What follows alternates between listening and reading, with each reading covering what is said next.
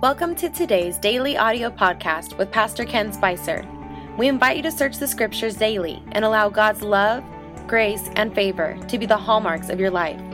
Now prepare your hearts to hear a word from God today. Hi everybody, welcome to the podcast this morning.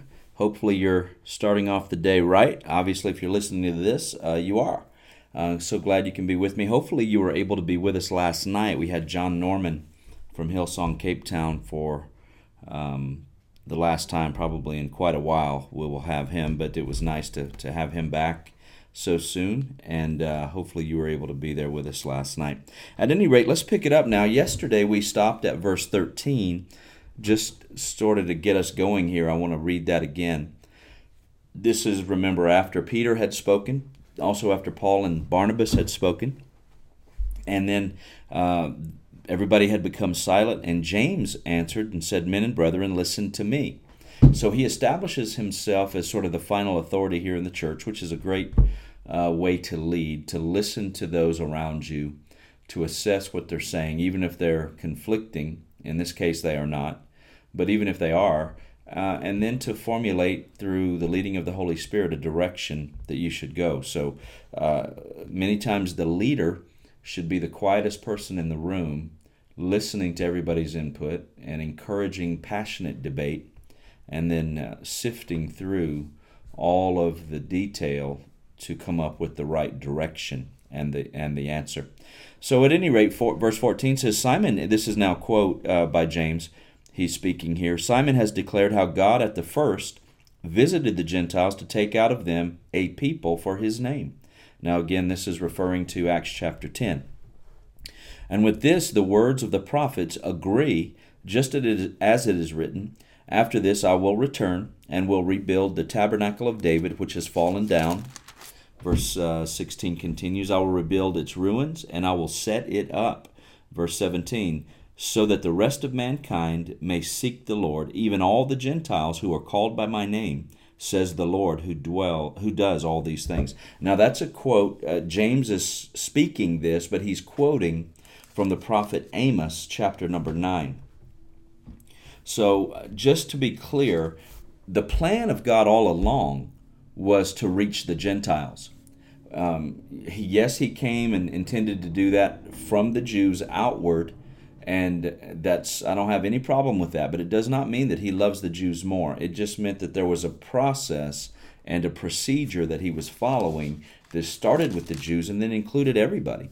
And so we see that James is referring to that here. Notice that everything that these guys do comes back to Scripture. In other words, the Bible interprets the Bible. So in your own life, when you're dealing with situations, go back to what the Word says. Don't be afraid to go back and review what God has said about those particular things. Now, he is, in the New Testament, going back to a prophecy of the Old, but it's promising the grace of God. It's looking forward to these things. So stand on the Word, friend. Know that God's Word has an answer for everything that you face. Now, James goes on here in verse 18. Known to God from eternity are all his works. Verse 19. Therefore I judge that we should not trouble those from among the Gentiles who are turning to God, but that we write to them to abstain from things polluted by idols, from sexual immorality, from things strangled, and from blood. For Moses has had throughout many generations those who preach him in every city, being read in the synagogues every Sabbath. So I think, let me just touch this a little bit that he's talking about.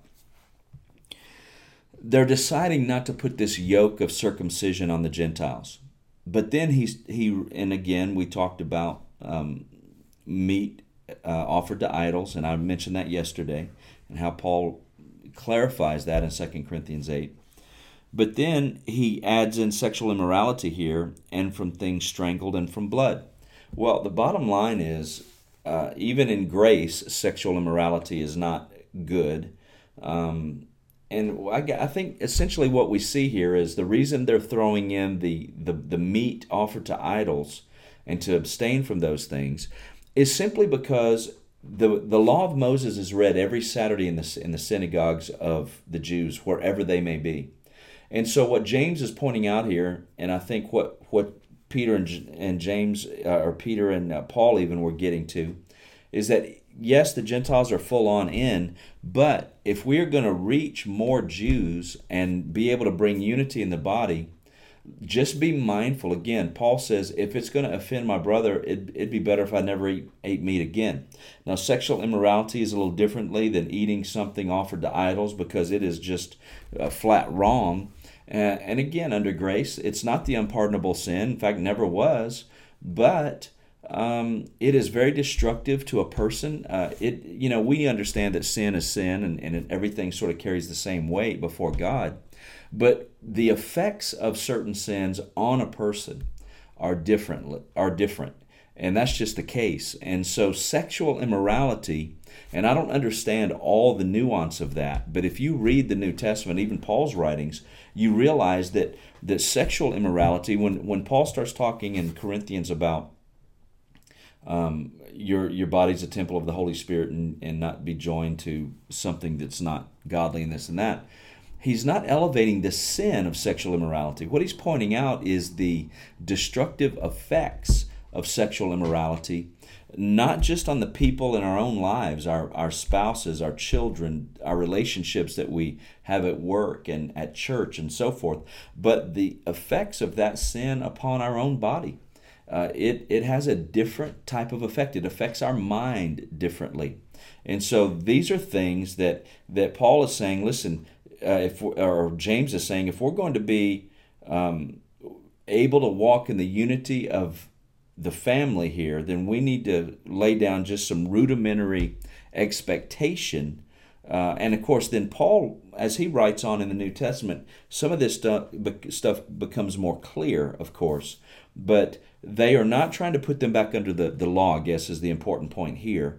They are just trying to give them some ground rules of, let's call it reasonable service, reasonable commitment and faithfulness, so that they can walk in unity with the Jewish brethren without offending them, and again, honoring the conscience of these Jews that might be highly sensitive to something offered to idols, or even a Gentile coming out of idol worship might be very sensitive to meat offered to idols. So James is just saying, for the sake of unity and peace, let's not do those things. Sexual immorality is sort of thrown in there in the middle. I find intriguing. I would encourage you to study that out. Again, it's by grace that we are saved, but there are things that are very destructive in our lives that God simply wants us to stay away from, and we can do that. Grace has empowered us to do that, and of course, all these guys are boned up on all their Moses doctrine for sure, so they're all going to be sensitive to some of those things. So it's just a matter of walking in wisdom,